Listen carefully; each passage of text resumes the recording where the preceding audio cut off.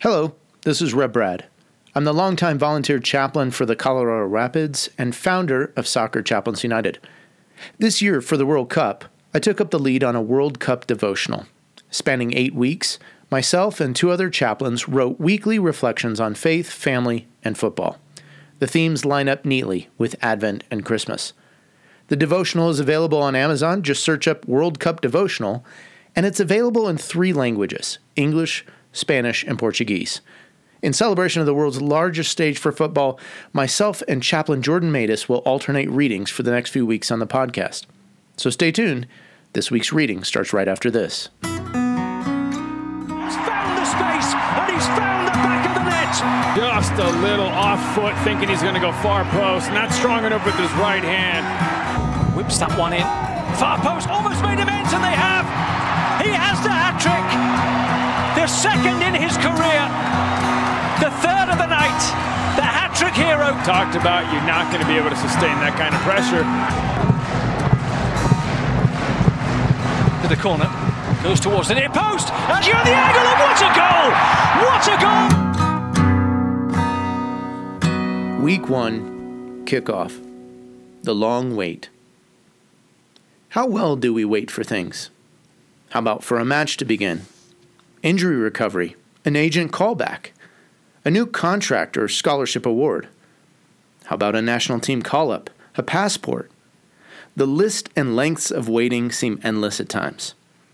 Can you believe that a people once waited over 400 years? They were waiting to hear from God. They were waiting for rescue, for a champion.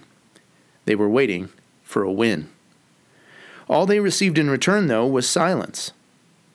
Silence and waiting seem to go hand in hand. Waiting's hard, whether it's 3 pulsating little dots on a text thread or waiting for a child's birth. Silence is often an indicator that something is about to happen. Think about the calm or silence before a storm. In Revelation 8, we see silence as a precursor to something amazing about to happen: Jesus' return. 400 years of silence preceded Jesus' first coming. And God didn't speak to his people, not through prophets, not through Scripture. It was a unique time in the history of God and humanity, a long period of time. But could we endure 400 years of silence? 400 years of waiting? Today, there are still 134 countries that have never qualified for the World Cup. Luxembourg carries the dubious distinction for the longest run of failed qualification. Dating back to 1934, this small Western European country has watched 20 attempts fall short. Finland ranks second with 19. For these nations, maybe they hope that the expanded 2026 edition of the World Cup will finally see them in the tournament. If Luxembourg qualifies, it will be 92 years of waiting. That's a long time.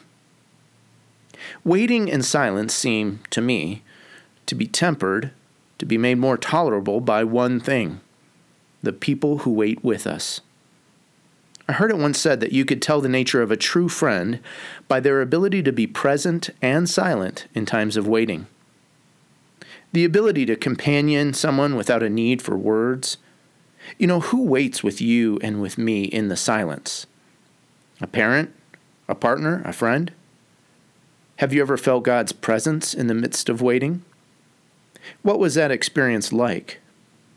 What does silence make you believe or disbelieve about God, about faith? This week, let the spiritual themes of silence and waiting serve as touchlines on a pitch. Perhaps some old issues of faith and belief arise. Maybe some old wounds and hard memories surface. Don't ignore them. Throw them back in. Wrestle, juggle, struggle with them if need be. And do this in community. Do it with a trusted friend, a teammate, a coach, parent, a pastor, or a chaplain. This week, consider people in the Bible who have learned to wait, who have learned to live with silence. People like the nation of Israel. Like them, as you and I encounter our own silence and waiting spaces, may we not lose hope. May we keep watch. May we prepare. And may we keep faith.